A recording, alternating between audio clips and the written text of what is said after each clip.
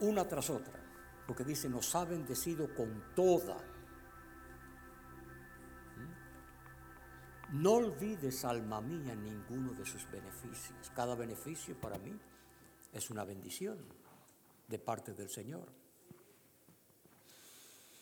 Pero al mismo tiempo está la bendición de las bendiciones. Dice, nos ha bendecido con toda bendición en los lugares celestiales en Cristo Jesús. ¿Sí? Y de ahí que somos llamados un pueblo bendecido por el Señor, a causa de la bendita simiente.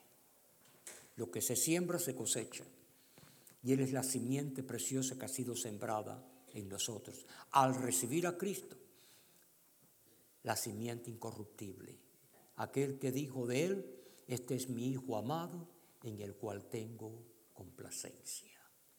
A Él oíd. Qué bendición esta, amados, también de poder reconocer la oportunidad que el Señor nos concede.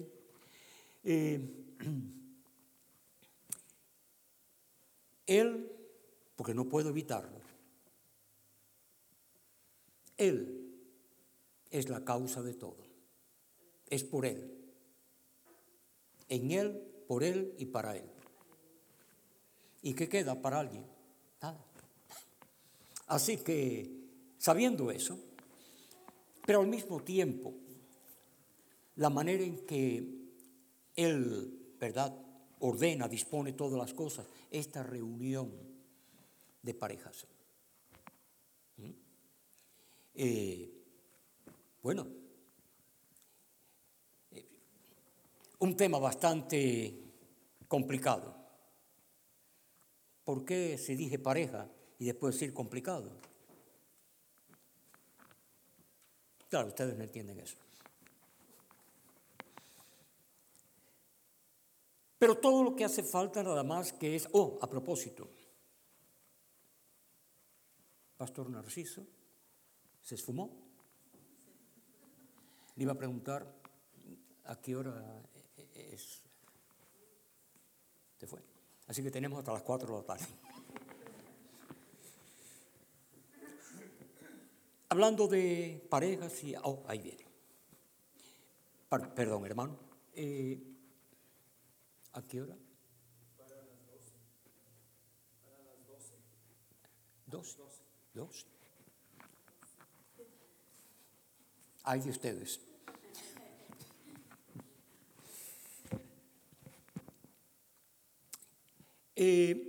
Al principio, la situación de día. Pero desde el principio podemos ver cuando se habla de pareja. No me gusta así de, se decía de sopetón, ¿no? De súbito, ya comenzar así. Pero podemos verlo en el libro del Génesis, donde el dedo bien estirado, su culpa, el dedo acusador, que, y aquí me estoy adelantando, ¿verdad? Que si es ella, que es la serpiente, pero nadie, ni tan siquiera se dio golpes en el pecho diciendo mi culpa, mi grandísima culpa.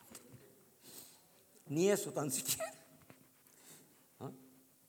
Sino más bien al aquello de ver la pizca en el ojo del prójimo sin mirarse a sí mismo la suya. No sé si esto les comunica algo. Una cosa sí entiendo, que como iglesia, pueblo de Dios, no el edificio, los que se congregan a él, como iglesia, como pueblo de Dios, hemos sido clasificados por el Señor como miembros cada uno en particular. De ahí que en el mundo popularmente dice, allá tú con tus cosas, déjame con las mías. No en esa forma, pero mirándose uno a sí mismo como creyente, hijo o hija de Dios, mirándose uno a sí mismo. Señor, no al otro, no a la otra, mirándose uno a sí mismo, porque cada uno dará cuenta de sí mismo, no del vecino. Cuando esa es la situación, si es que en verdad es el Señor quien lo obra en nosotros, cuando esa es la situación, óigame, no que no nos importe el que está al lado,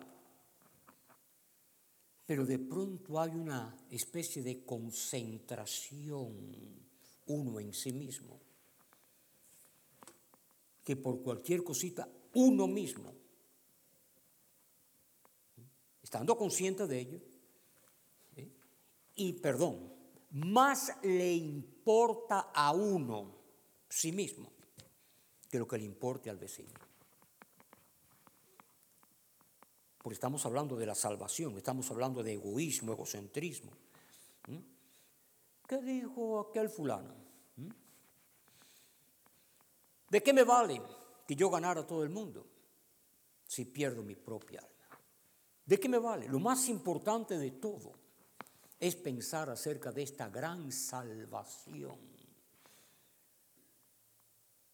Y como hijos de Dios, saber que hay individualidad y particularidad en cada uno de los miembros de la iglesia, su cuerpo. Como dice, a unos llamó y puso en la iglesia esto, a otros puso en la iglesia a esto otro. Cada uno, cada uno. Hombre, estamos en el mundo, tenemos responsabilidades, tenemos relaciones, distintos tipos de relaciones. Claro, pero si se habla desde la perspectiva espiritual, hermanos,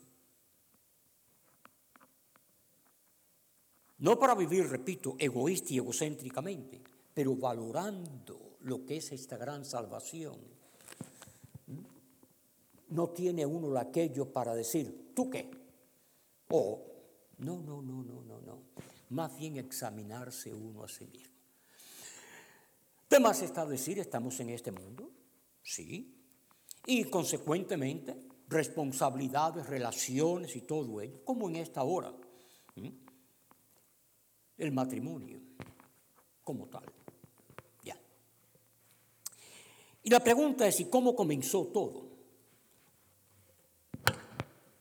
Un chincito más arriba, eso es todo. ¿No? Quiero subir un poquitín más, nada más. Ya, sí, disculpe, por favor. Ya, ahí está bien. Ya. ¿Cómo comenzó todo? Cuando se habla de el matrimonio. Originado por el Creador. Si las cosas no se ven desde su origen,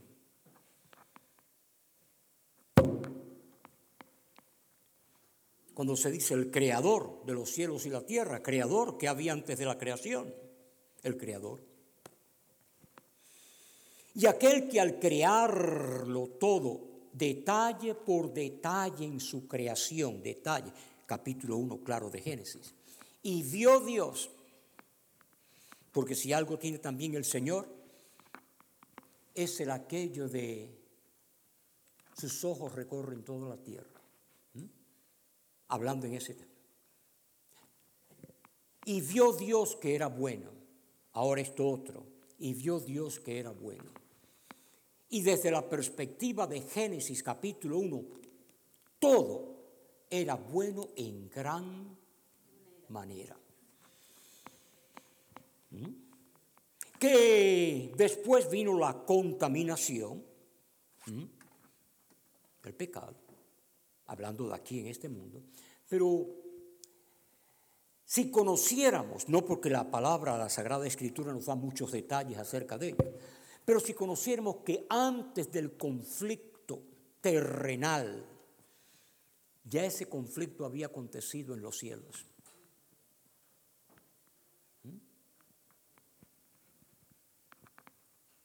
El padre del engaño. ¿Qué fue lo que hizo?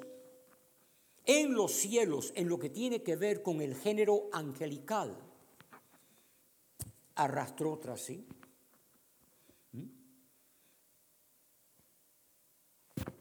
Dios consciente de todo lo que sucede y al mismo tiempo después de esa situación celestial crea la tierra y aquí aparece el padre del engaño. Pero si ya aconteció en los cielos y allá hubo disturbio, allá hubo todo eso, para que ahora aquí, en esta nueva creación terrenal, obviamente inferior a lo celestial, porque imagínense si eso aconteció en lo celestial, ¿cuánto más en la tierra? Yo no quiero que ustedes me oigan, sino que basado en el conocimiento que tienen de la Sagrada Escritura y lo que el Señor les pueda revelar, que se identifiquen con ella. Si me están oyendo a mí,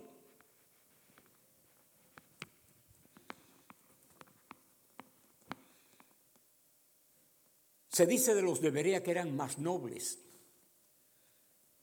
porque ellos escudriñaban para ver si lo que se estaba diciendo era o no era. Ahora bien, la creación de la tierra, después de el disturbio, por así llamarle, celestial o espiritual, superior es lo espiritual a lo terrenal. Y aquí en la tierra sucede lo que sucede, para en ese conflicto. Y de ahí todo lo que aconteció. Ya.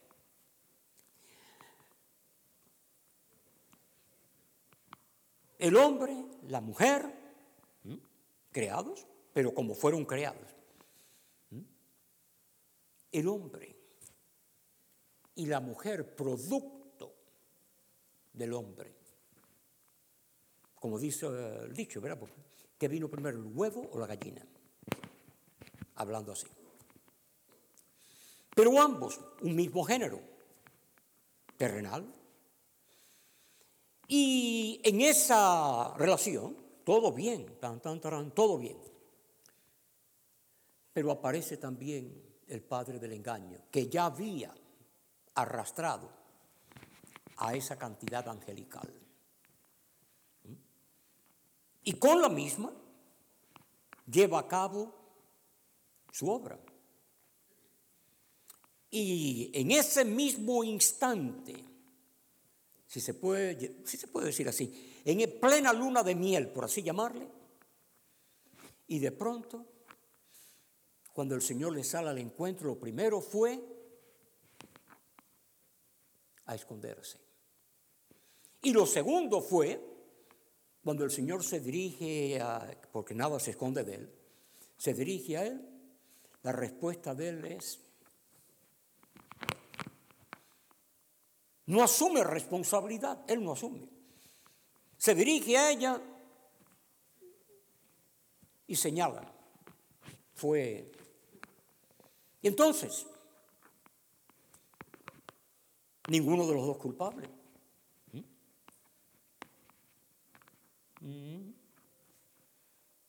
Alguien tuvo que ser culpable. ¿Por qué? Una fechoría, por así llamarle, fue cometida, hablando en esos términos. Pero ¿quién lo hizo? Una cosa es conocer lo que fue hecho y otra cosa es conocer por qué. ¿Por qué?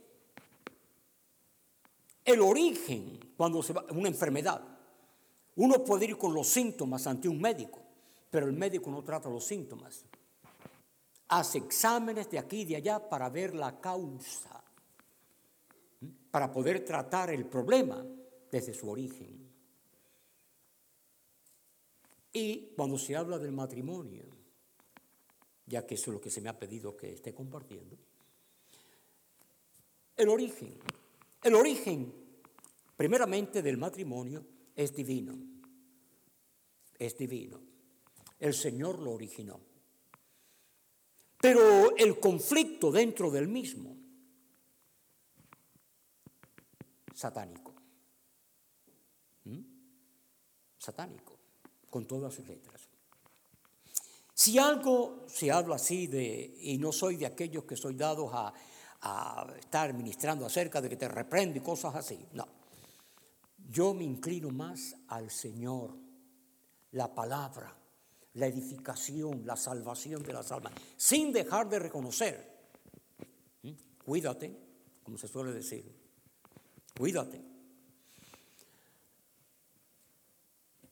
El matrimonio originado por Dios, pero al mismo tiempo desde el principio, pero desde el comienzo. No habían hijos, allí estaban, como se suele decir, disfrutando plena luna de miel. Y de pronto en ello, y comienza el esto y lo otro. Pero aquel que nada se esconde de él y que no hace falta que nadie le diga nada porque él lo sabe todo. A él se dirigió de una manera, a ella se dirigió de otra y al maligno de otra. Cómo él trata con cada uno. No generaliza las cosas, trata con cada uno según su santa justicia, hablando en esos términos. Fíjense todo lo que he dicho aquí, porque esto es como una especie de introducción. Matrimonio. ¿Quiere ver el matrimonio a la luz de lo que conocemos hoy día? A ver si alguien puede captar esto. El hombre es hombre, la mujer es mujer. Pero alguna vez hemos considerado, aquellos un poquitico mayor, yo no dije viejos, yo soy alérgico a eso. Alguna vez hemos considerado la diferencia tan grande social. No dije nacionalista, no, social, dentro de una misma nación. La diferencia social que hay entre lo que era y lo que es hoy día. No importa.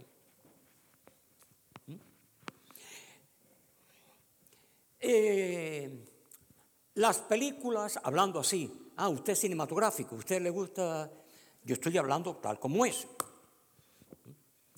La cinematografía de hoy día, lo que es, a lo que era la cinematografía de algunas décadas atrás.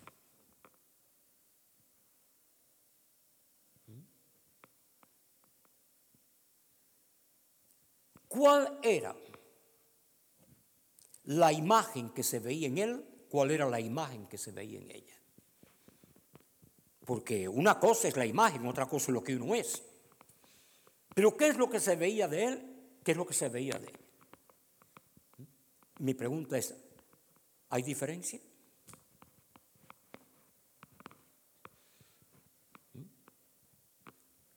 ¿Por qué es que es importante todo esto? Porque cuando Dios, baja la voz, cuando Dios creó a él y a ella, a él le dio nombre y a ella le dio nombre, basado en propósito. Él es él y ella es ella. Y cada uno para llevar a cabo una función, una labor, cada uno. Y en el contexto de un orden establecido por él, no por cada uno de ellos, por el Señor. ¿Cómo es que, bueno, alguien dijo una vez, oye, cómo ha cambiado el mundo? Eso lo oía yo de niño, hace apenas unos 25 años atrás. Cómo ha cambiado el mundo. Si eso lo oía de niña, algún tiempo después, ¿cómo estarán las cosas? Volviendo a la cinematografía, la de hoy día no la resisto. Pero es una cosa, y nada de porque la Biblia, no, hablando humanamente. no lo resisto. Porque fui criado de una manera y viendo cómo eran las cosas a lo que es hoy día. Para mí es ofensivo, para mí es una cosa que es chocante, decimos, que no tiene ni pie ni cabeza. Eso mismo van los niños, vamos al cine.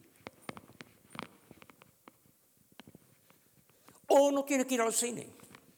Tenemos el cine en la casa. Turn on the TV. Vamos a ver la...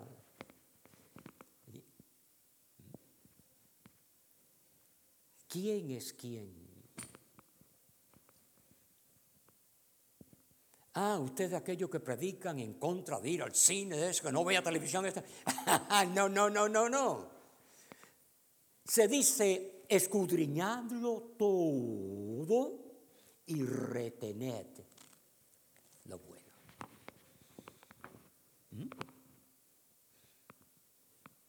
No sé si allá tenemos un canal que se llama Educacional, el canal Educacional.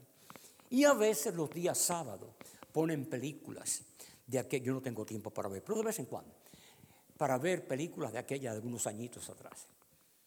Y se ve en la pantalla un hombre, perdón. Y después se ve también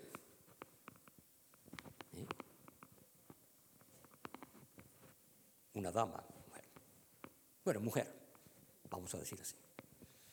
Pero se ve la distinción, no solamente biológicamente de él a ella, pero se ve en su forma del trato, en la forma, se le dice claramente cultural y social.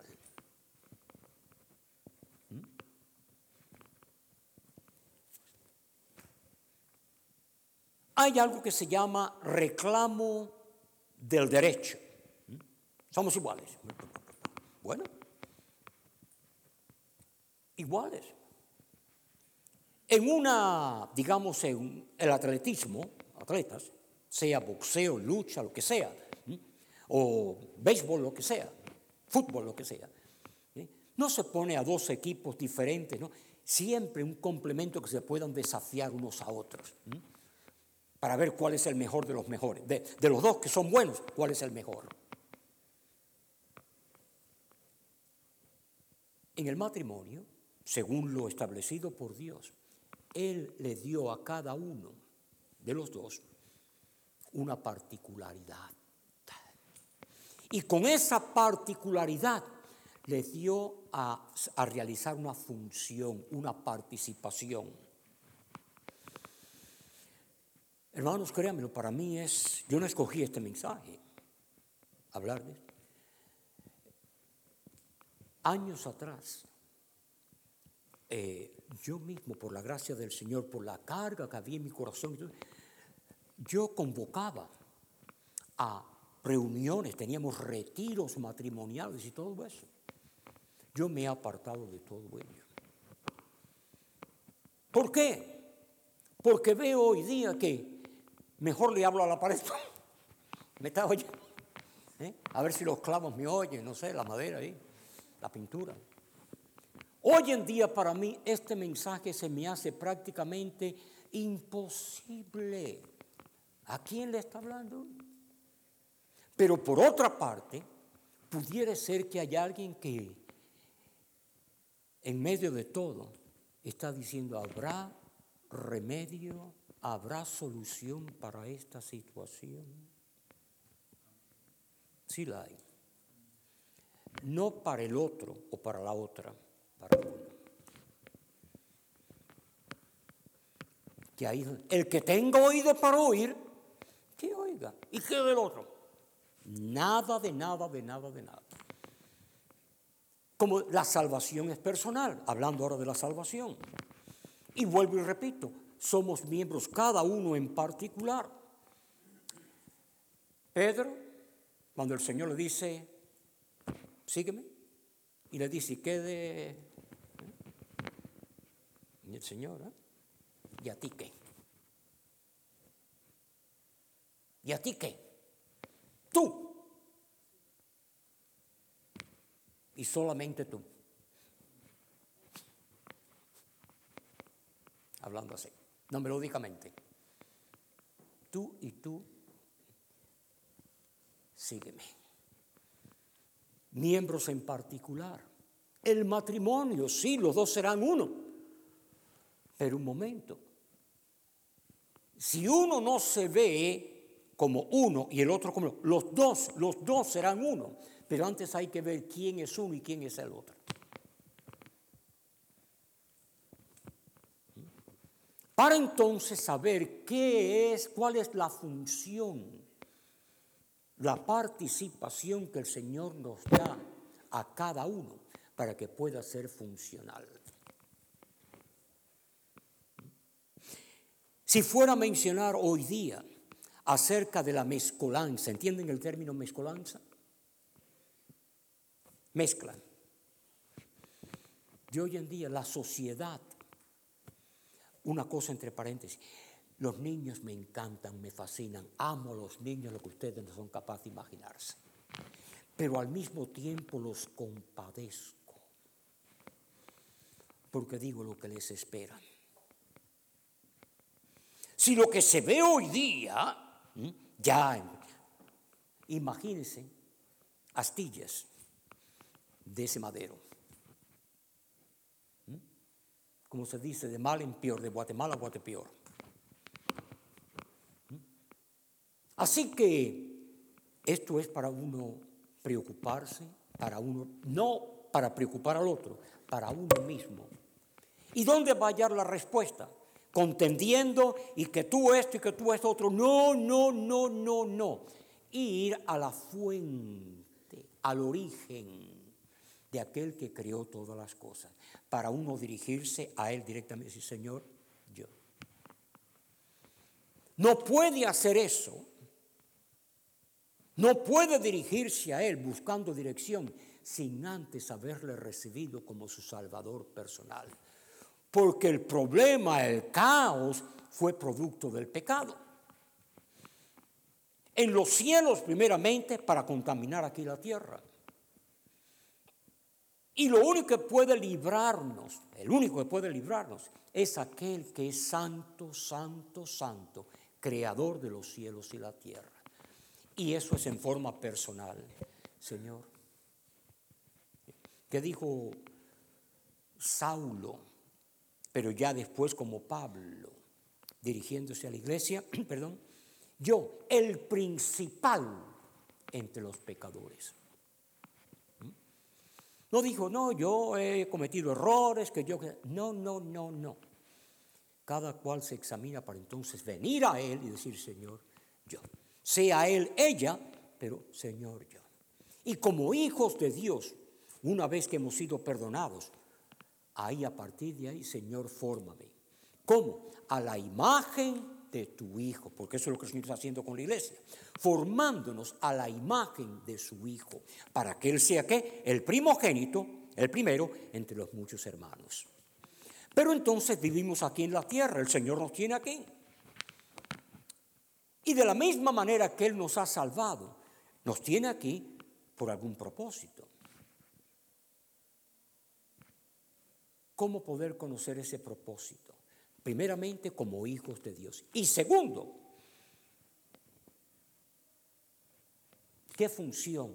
Aquí en este mundo, ¿qué es lo que el Señor espera de él? ¿Qué es lo que el Señor espera de ella? En términos de la relación matrimonial.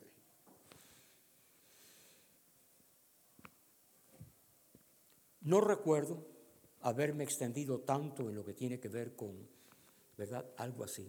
Pero también no dejo de reconocer, porque es que no lo hago con frecuencia, porque a nadie le gusta ir al origen de la situación.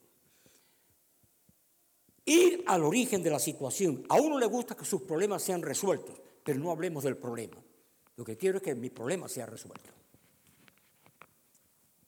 Lo siento. Sea en una situación biológica, enfermedad, o en una situación legal, el proceso investigativo.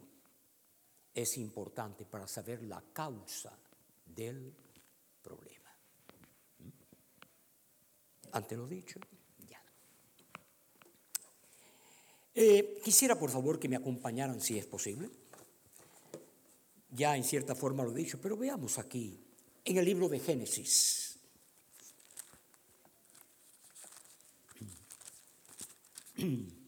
Quiero, si el pastor así lo considera, si hay alguna pregunta en medio de la exposición, si alguna inquietud, si algo que el Señor le muestre, quisiera que usted se sintiera con esa libertad. Recuerde, somos la familia de Dios, la iglesia.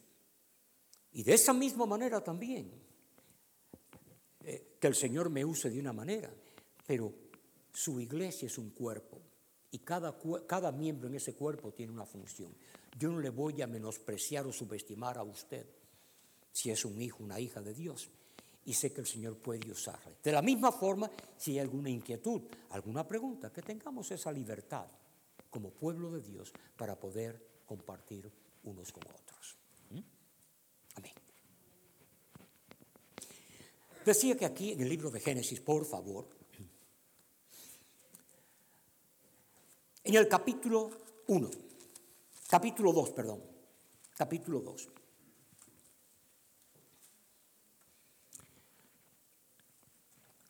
ya estamos. Dice aquí, en el capítulo 2, versículo 18.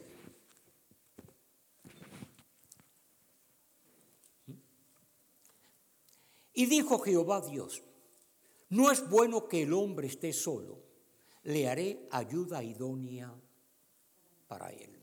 Aquí me detengo un momento. El huerto, Adán,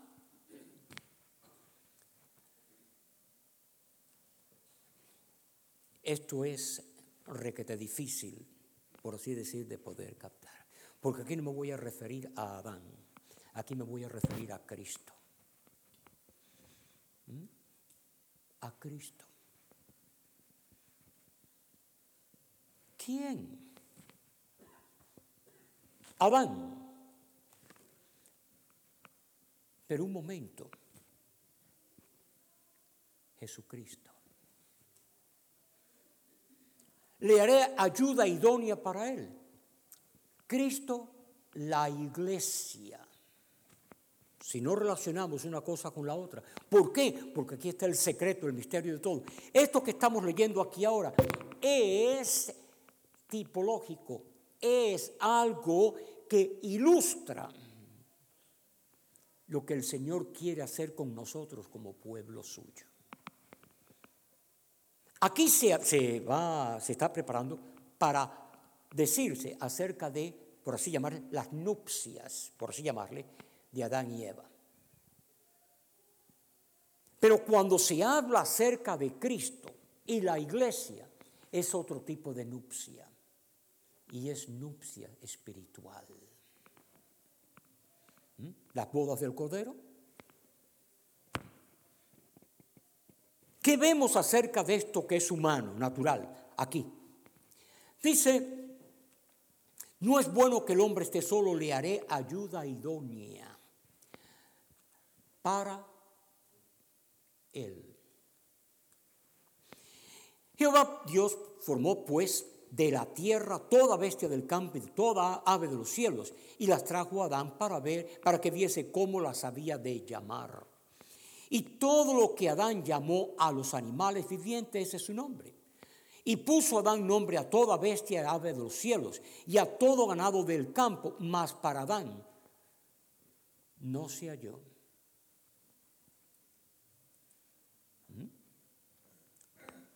Ese fue Adán, hombre, aquí. Pero el Señor conoce a los suyos, hablando ahora de la iglesia.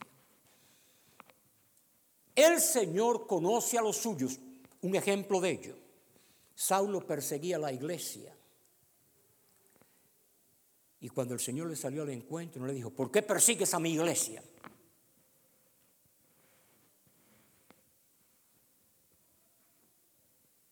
¿Por qué me persigues? Porque lo que hicisteis a uno de estos pequeñitos, mis hermanos, a mí me lo hiciste. Lo que no lo hiciste, a mí no me lo hiciste. Así que, si esto es una ilustración, esto es simbólico de lo que es el verdadero matrimonio, que es el de Cristo y la iglesia, aquí podemos ver desde el principio lo que es de lo que no era. No, estoy solo, necesito a alguien. No sé si a alguien le pasó una vez por la mente eso. O consejitos, ¿no? Oye, mira que el tiempo pasa.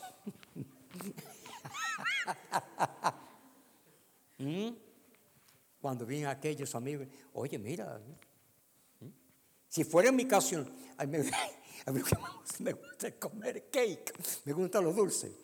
Y cada vez que hay una boda, pues yo, así que, pero confieso mi falta. No miro quién se casó, hablando así humanamente, sino lo que me gusta, un aprovechador.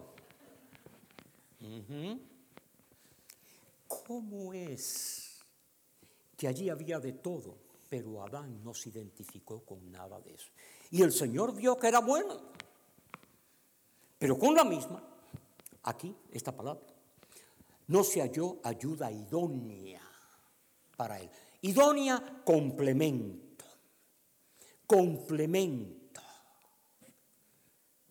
Una cosa es el oriente y otra el occidente.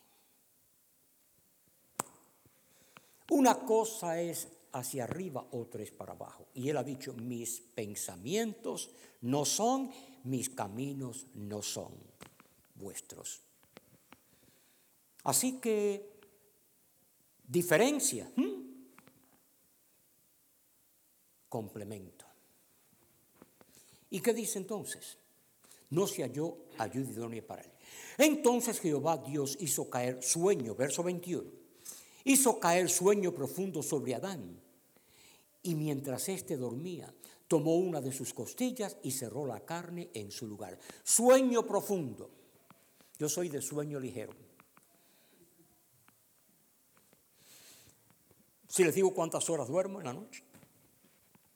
Pero cuando viene la hora de conducir en la calle, que tengo que conducir mi auto, tengo muchas mentas, y estoy en otras palabras, que esto y lo otro, para entretenerme y mantenerme despierto.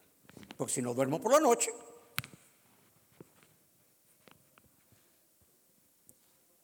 puso sueño. Una cosa es dormirse uno y otra cosa es que lo ponga a uno a dormir.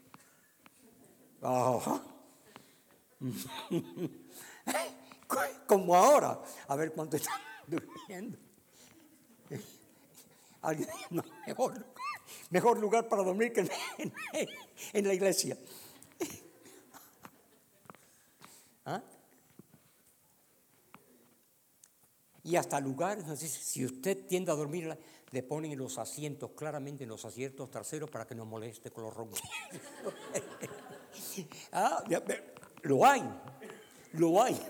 Allá en la congregación local tenemos hasta reclinables. 2, 3 de ellos tenemos reclinables. Para los que quieran, se pueden sentar atrás, reclinar. Cómodos, de esos grandes. Así que, sí, pues aquí no es tan fácil dormir, tan dura. ¿Eh? ¿Cuántos están de acuerdo? Levanten la mano.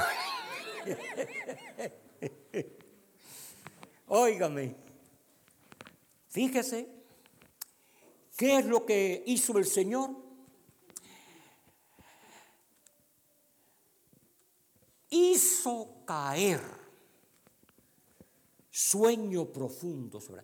Si yo preguntara cuál de los sueños será el más profundo, si no es el de la muerte. Nuestro amigo Lázaro duerme, vamos a despertarle.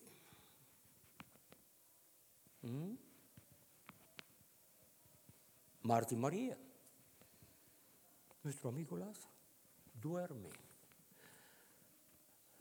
Hizo caer sueño profundo sobre Adán.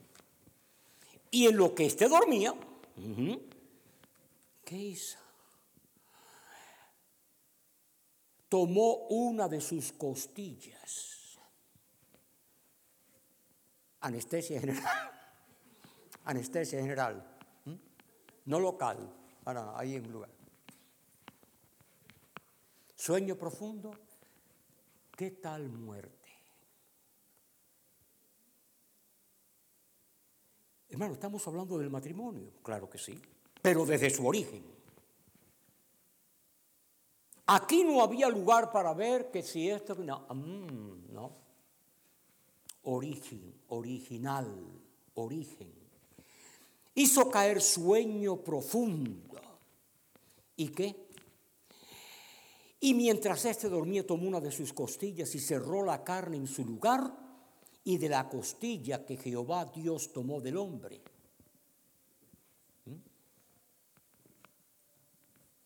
Hizo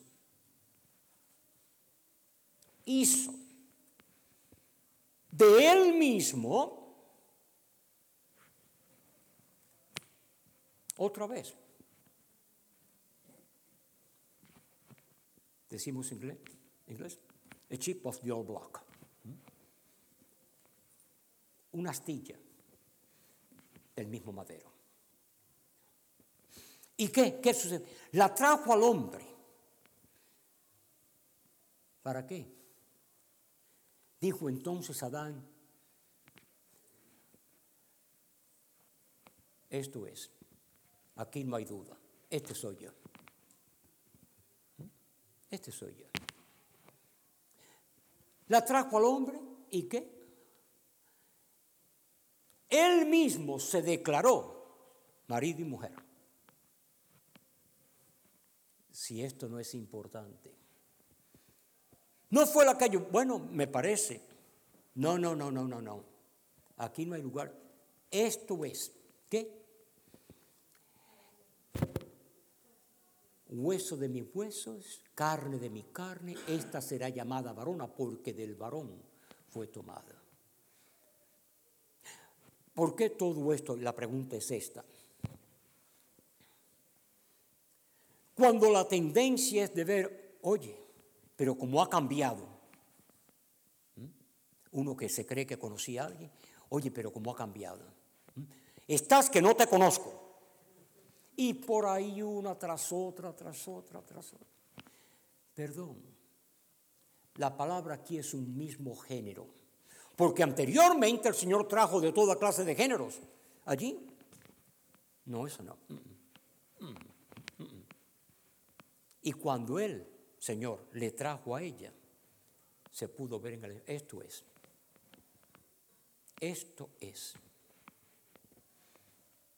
Así que estamos hablando del original, del comienzo. A Él lo hizo, creado, a ella la formó. Y es como una pieza de un rompecabezas, cómo encajan debidamente la una con la otra. Esto es ahora hueso, carne, hueso de mi hueso. Y de esa manera, un complemento. Pero la pregunta es, hoy día, y no me gusta usar muchas cosas, ser directo en ello. Pero, ¿dónde está el varón? ¿Dónde está la mujer? Una cosa es verlo a uno biológicamente, y la figura, el diseño, todo, la silueta, todo. Pero esto es mucho más que todo eso. Y cuando uno ve todo ello que está aquí, ahora viene la parte principal de todo esto que estoy diciendo. Para ello, vamos a dirigirnos a la epístola a los Efesios en el capítulo 5. Ahora viene el mero. Ahora sí, que podemos decir, antes no entendía, pero ahora entiendo el por qué no entendía. Efesios capítulo 5.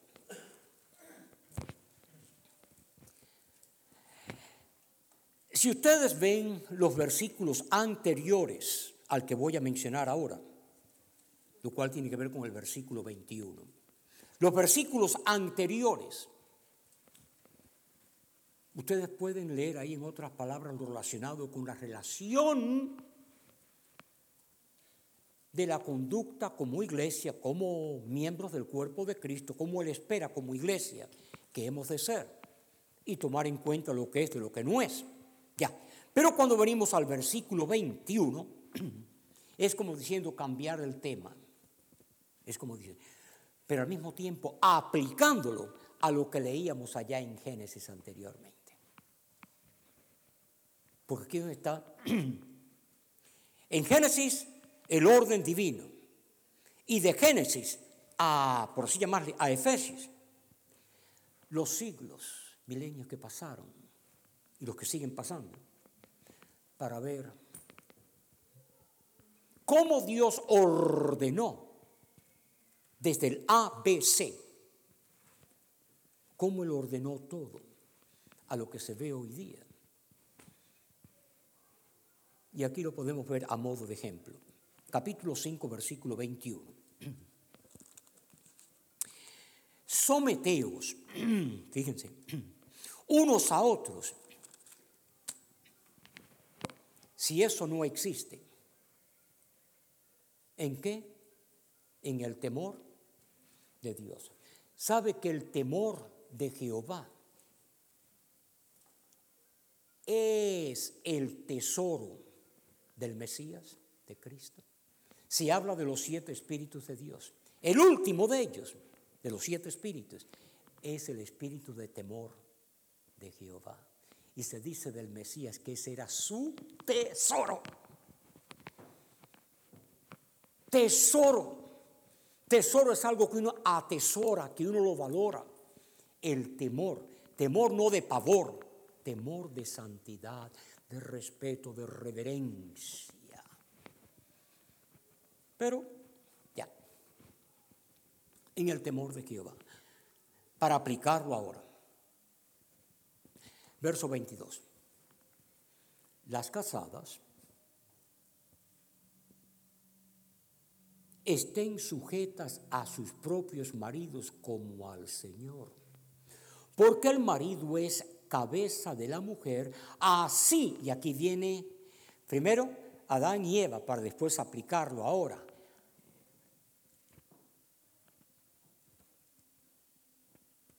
A la razón de todo, el cumplimiento de todo, Cristo y la iglesia. Adán y Eva, simbólicos, tipológicos, símbolos, tipos, figuras. Pero la realidad de todo esa ilustración es para presentar y decir, no estoy hablando de esto, estoy hablando de esto otro. ¿De quién? De Cristo y la iglesia. Nosotros somos meramente imagen, figura. Nosotros no somos ni la idea. Y entonces, ¿qué dice aquí? Otra vez, porque el marido es cabeza de la mujer, así como Cristo es la cabeza de la iglesia, la cual es su cuerpo y Él es su Salvador.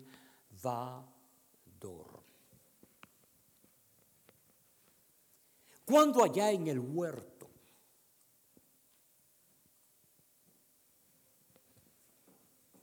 cada cual fue culpa de la mujer. Pero desde la cruz, Dios mío, ¿por qué me has desamparado? Como diciendo, ¿qué he hecho yo para merecer esto? ¿Por qué? Y aquí viene, porque Él es su Salvador.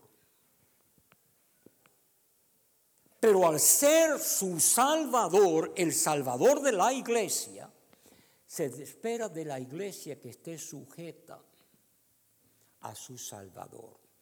La iglesia no es este edificio con todo respeto y demás. La iglesia son el cuerpo de creyentes donde quiera que se congreguen, como vidas que han sido redimidas por el Señor, formamos parte de su cuerpo. Él, desde la cruz, ¿por qué me has desamparado? Para ahora nosotros como la iglesia estar sujetas, sometidos a Él. La cabeza y el cuerpo. He hecho esta ilustración otras veces. La cabeza. La cabeza puede, en otras palabras, pero no el cuerpo. Para que el cuerpo pueda hacerlo, la cabeza tiene que mandárselo.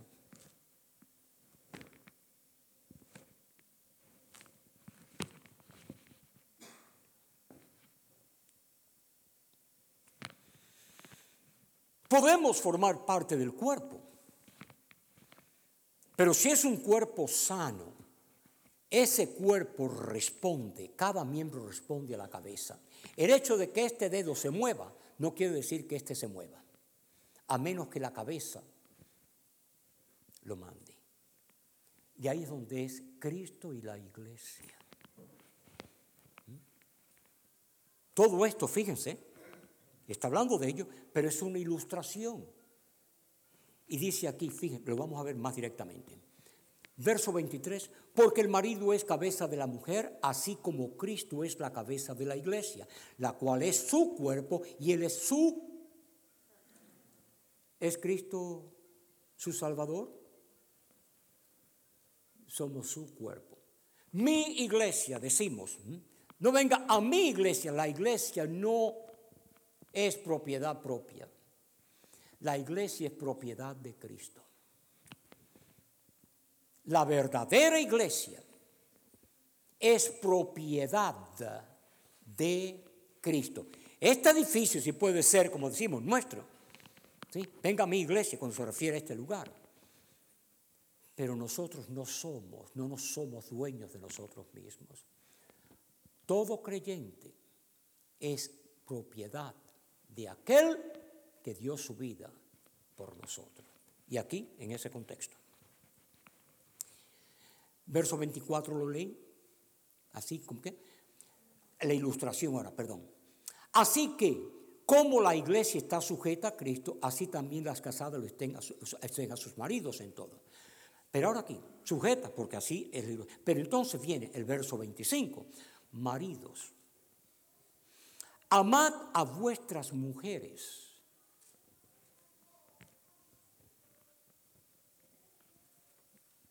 Amad a vuestras mujeres.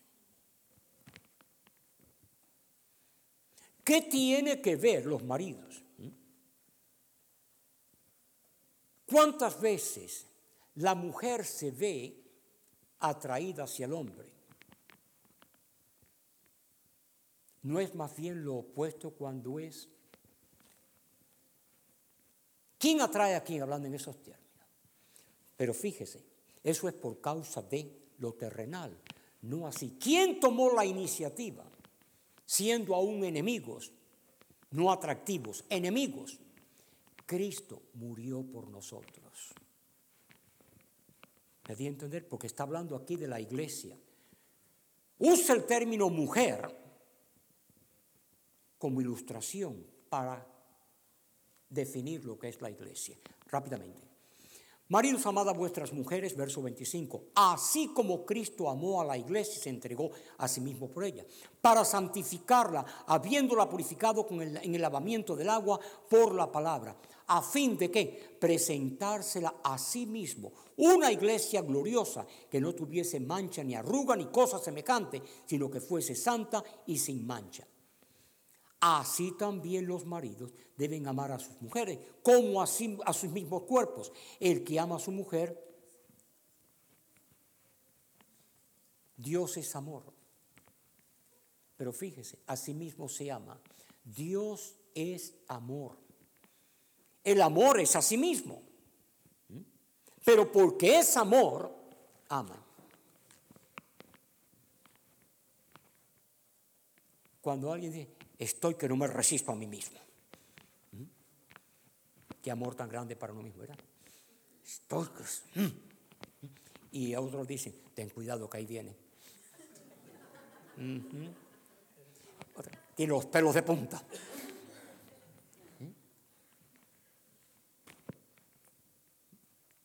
Todo ello. ¿Por qué me has desamparado? ¿Por qué? El verso 25, por amor. Porque Dios es amor. ¿Por qué? Porque dice, para lavarla, habiéndola purificado en el lavamiento del agua por la palabra. Aquellos que han leído allá en Jeremías, creo que es el capítulo 2, si mal no recuerdo, donde dice, aunque te laves con lejía y amontones jabón sobre tu cabeza, la mancha de tu pecado permanece.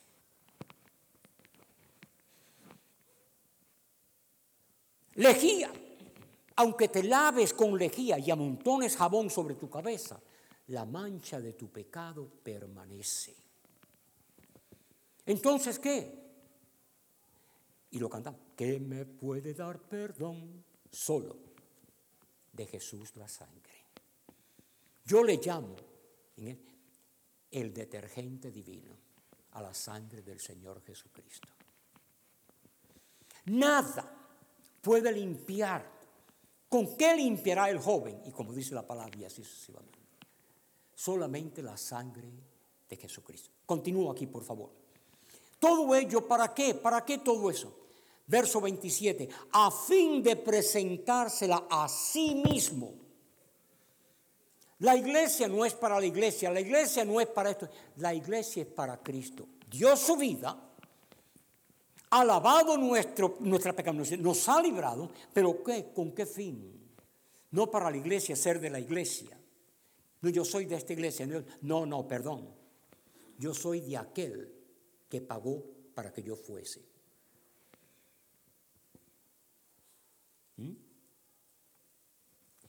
A fin de presentársela a sí mismo, como dice ahí. Y en fin, dice, una iglesia gloriosa que no tuviese mancha ni arruga, ni cosa semejante, sino que fuese santa y sin mancha. Verso 28 otra vez. Así también los maridos deben amar a sus mujeres como a sus mismos cuerpos. El que ama a su mujer, a sí mismo se ama. De tal manera se amó Dios a sí mismo. ¿Captan eso?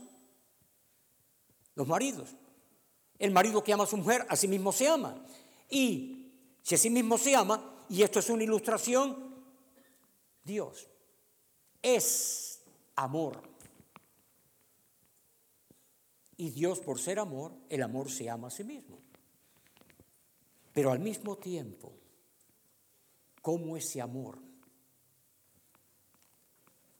De tal manera amó Dios al mundo, a usted y a mí. Para ahora aquí rápidamente. Dice, verso 28, así como los maridos deben amar, también a los maridos amar a sus mujeres como a sus mismos cuerpos, el que ama a su mujer a sí mismo se ama. Porque nadie aborreció jamás a su propia carne, sino que la sustenta y la cuida, como también todo está, aquello que tiene que ver con el hombre y la mujer son símbolos. Olvídese de sí mismo, esto es solamente un símbolo. De lo que está hablando aquí no es del hombre y la mujer, está hablando de Cristo y de la iglesia. Hermano, pero ¿cómo puedo yo hacer eso? No. Es que aprendamos la relación de Cristo para con nosotros y cuál debe de ser nuestra relación para con Cristo. Y está usando el medio para poder ilustrarlo, nuestra relación con Cristo, lo está usando a través de la ilustración matrimonial. Porque no hay otra ilustración. Se puede hablar de cualquier otra cosa, pero según la Sagrada Escritura, Dios no hace mención de otra cosa para ilustrar cuál es nuestra relación para con Él y de Él para con nosotros. No hay otra. Rápidamente aquí. Dice, verso 29, porque nadie aborreció jamás a su propia carne, sino que la sustenta y la cuida, como también Cristo a la iglesia. ¿Por qué todo ello? Porque somos miembros de su cuerpo, de su carne y de sus huesos. Por esto, chao. Perdón. Por esto, dejará el hombre a su padre y su madre y se unirá a su mujer. Dejar.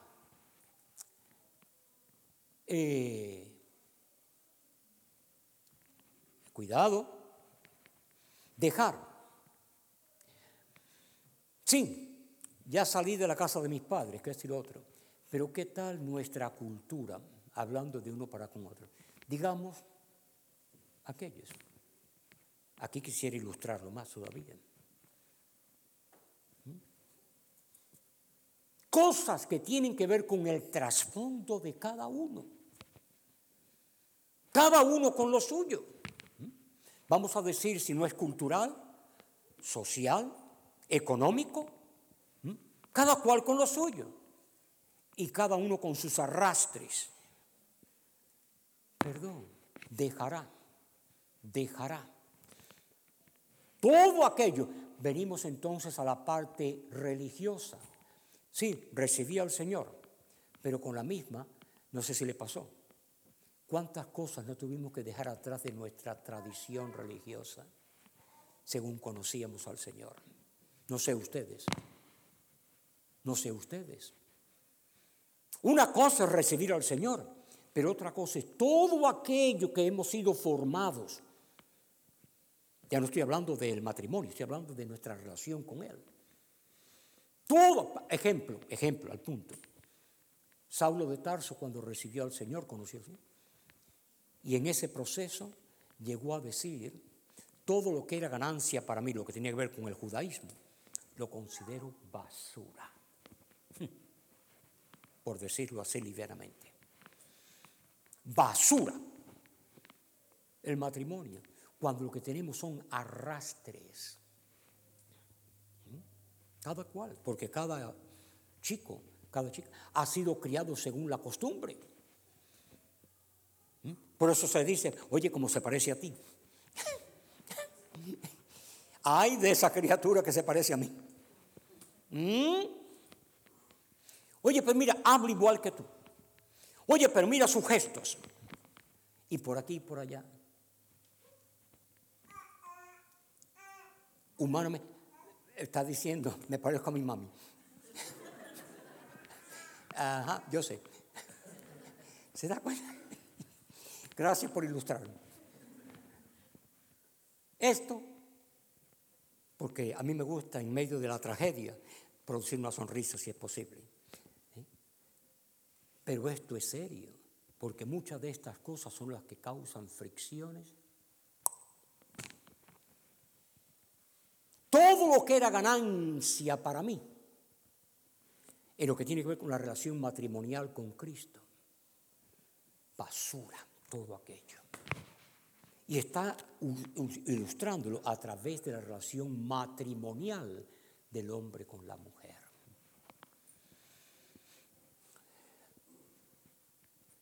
En un momento voy a hacer una pausa. Aquí rápidamente, grande es este misterio, verso 32, mas yo digo esto respecto de Cristo, todo lo dicho ahí anteriormente, todo, que las casadas, que los maridos, que nada de eso. De lo que él está ahí hablando, según el Señor le daba ese mensaje, era para hablar de Cristo y la iglesia. Desde el huerto, la creación del hombre, desde el huerto, entrando el enemigo de nuestras almas, entrando allí para crear división, desde ese momento es culpa de ella. No que fue la serpiente, pero ninguno admitía es mi culpa. Para poder ser salvo, uno no puede ser fue culpa de este. ¿Qué dijo Pablo? El principal, el número uno entre los pecadores.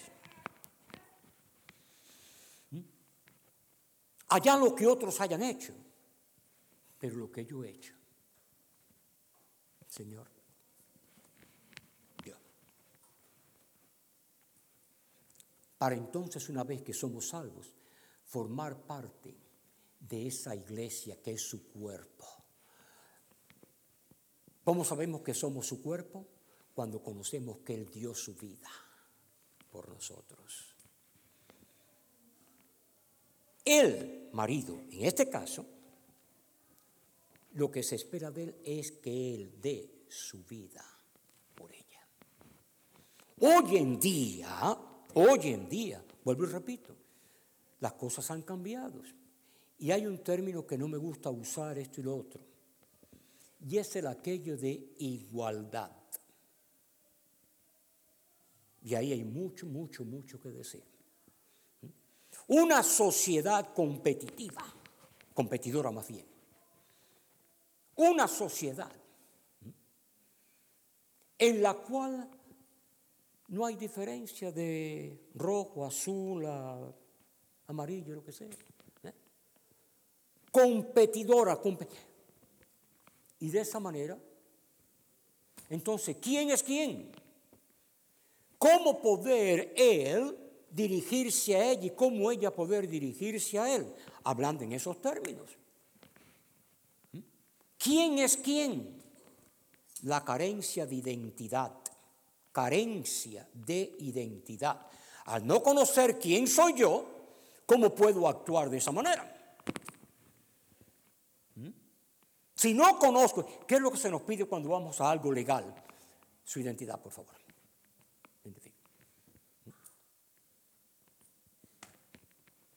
Para todo.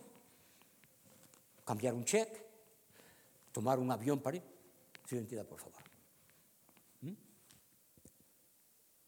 ¿Dónde está la identidad del varón? Hablando en esos términos, ¿dónde está la identidad de la mujer? En la iglesia. ¿Dónde está la identidad de la iglesia sin la identidad de Cristo? Saulo, Saulo, ¿por qué me persigues? ¿Cuál es la identidad de la iglesia? Cristo. De aquí en lo adelante a nadie conocemos. Aun si a Cristo conocimos según la carne, ya no lo conocemos así. Amados, esa última palabra que acabo de expresar, ahí está el secreto de todo. Una cosa es el Cristo dominguero, si me doy a entender de esa manera. Otra cosa es el Cristo vivo, aquel que es mi Salvador, el eterno, que vino para eso mismo, a dar su vida por mí. Por mí. La iglesia no me salvó. Yo no le debo nada a la iglesia, al pastor ni a nadie. Todo se lo debo a Cristo. A Cristo, solo a Cristo. ¿Aquellos que entienden? A Él nada más. Pero entonces, si Él es mi Salvador, Él es quien tomó la iniciativa, Él es la cabeza que hace levantar la mano, el pie, lo que sea. Entonces, ¿qué de nosotros para con la iglesia? Para con Cristo. ¿Qué de nosotros para con Él? Saber nuestra relación.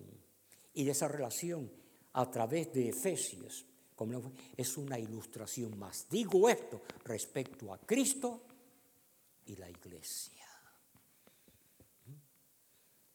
Para de ahí.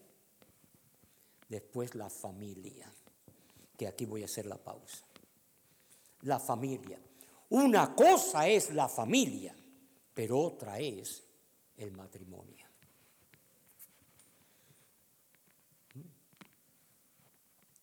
La familia es después del matrimonio, consecuencia del matrimonio. La familia. ¿Quiénes? Número uno, los hijos. Los hijos. Pero eso es el segundo plano. Los hijos. Que después mi esposa, que ya tiene 7 nietos, y ya, 6 nietos, y 2 bisnietos,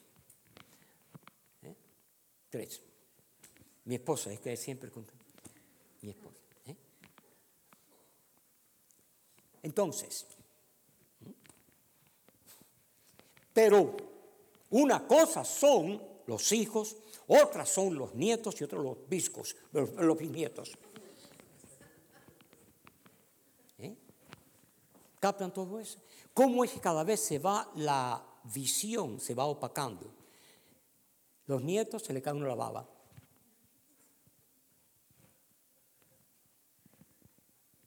Y con los bisnietos, viscosidad. Visco. ¿A qué me estoy refiriendo con todo? Que todo ello conlleva a un distanciamiento No, no tienen que haber pugnas, solamente de aquello de que nos vamos alejando del sentido original del matrimonio. ¿A qué me estoy refiriendo? ¿Cuál es el objetivo de todo esto? No les voy a pedir que lo busquen conmigo, ya porque quiero hacer esa pausa. Aquel pasaje donde escrito está que dice, amo, en el libro de Éxodo, capítulo 19, amo a mi Señor, amo a mi mujer y amo a mis hijos. Por si acaso alguien lo quiere, ya que lo he mencionado.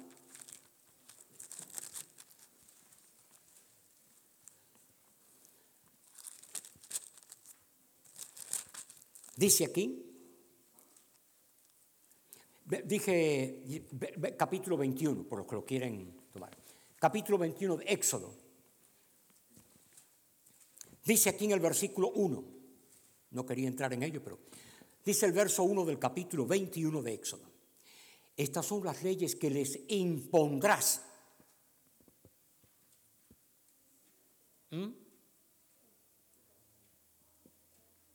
Tienen que hacerlo así. ¿Les impondrás? No way, José. No. Que les propondrás. Si comprares siervo hebreo, 6 años servirá, mas al 7º saldrá libre de balde. Si entró solo, solo saldrá. Si tenía mujer, saldrá él y su mujer con él. Si su amo le hubiere dado mujer y ella le diere hijos o hijas, la mujer y sus hijos serán de su amo y él saldrá, chao, chao, saldrá solo. Y aquí viene el libre albedrío, porque es una proposición, no se lo está imponiendo. Verso 5, y si el siervo dijere, yo amo, prioridades. Yo amo a mi Señor, a mi mujer y a mis hijos.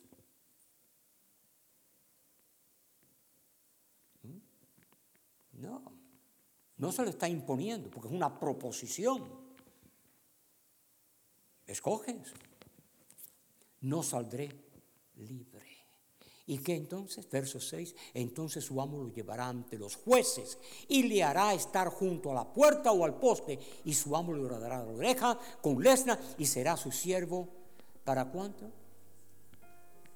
Para siempre. Perdón, si él es siervo y como siervo su amo le ha dado, ¿quién hace entrega de esta mujer para contraer matrimonio con este hombre? Yo, su padre, esto y lo otro. Hablando de las nupcias legales. Perdón, cuando se sabe que no es del hombre, cuando el asunto es del Señor. No son mis hijos. Y aún dentro de un mismo matrimonio, donde está el aquello de influenciar que por aquí, que por allá. Nada de eso. No son míos, son de mi Señor. Él me lo ha dado. Yo soy solamente un mayordomo. Lo que tengo es de Él. Que después que viene en medio de la pugna, que esto y lo otro, y entonces ante allí a reclamar y a ver quién tiene la mayor parte. Y no voy a entrar de los detalles. Porque ustedes no hablan eso.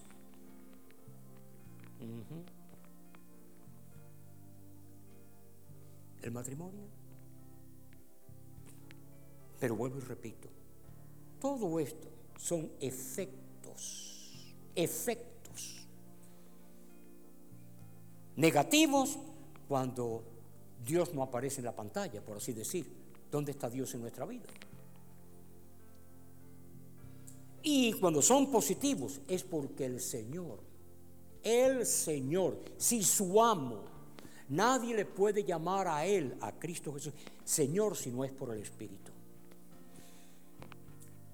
No es cantos, no es música, no. Él es Señor, mi amo. Y de esa forma, Señor, a ti. Todo es tuyo y no tengo nada que reclamar de todo.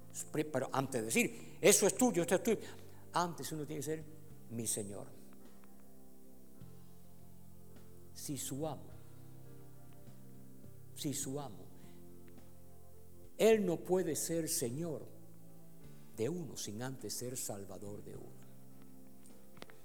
Sepa pues ciertísimamente toda la casa de Israel que a este Jesús a quien vosotros crucificasteis, crucificar para salvar, pero a ese que vino a salvar, Dios le ha hecho Señor y Cristo. Para de ahí todo lo demás, dicho por él, en el mundo tendréis aflicción. Quien crea que este mundo es un jardín de rosas, sí, lleno de espinas. Este mundo no es el aquello a ver si las cosas cambian, sí, de mal en peor. Dicho por el Señor. Aquí no se me ha perdido nada. ¿Por qué? Porque Él mismo ha dicho, yo no soy de este mundo, mi reino no es de este mundo. Entonces, ¿cómo esperar que las cosas van a cambiar? Aquí en este mundo, varón de dolores, en su reino, rey de reyes, por toda la eternidad. Entonces, amados, desde ese punto de vista nada más, el matrimonio, quitar los ojos uno de sí mismo, Señor, tú nada más, lo que tú quieras, lo que tú quieras. ¿Qué voy a pensar acerca de esto? Más vale que me preocupe acerca de mí. Como creyente me preocupa acerca de mí mismo. La carga que tengo por mí mismo. Y de esa manera que el Señor obre según su santa voluntad. Aleluya. Amén. Gracias por escuchar nuestra grabación de Pacto de Gracias, Campos, Arkansas. Para más información, visítanos en nuestras páginas web pactodegracia.org.mx y facebook.com/Pacto de Gracia Warren.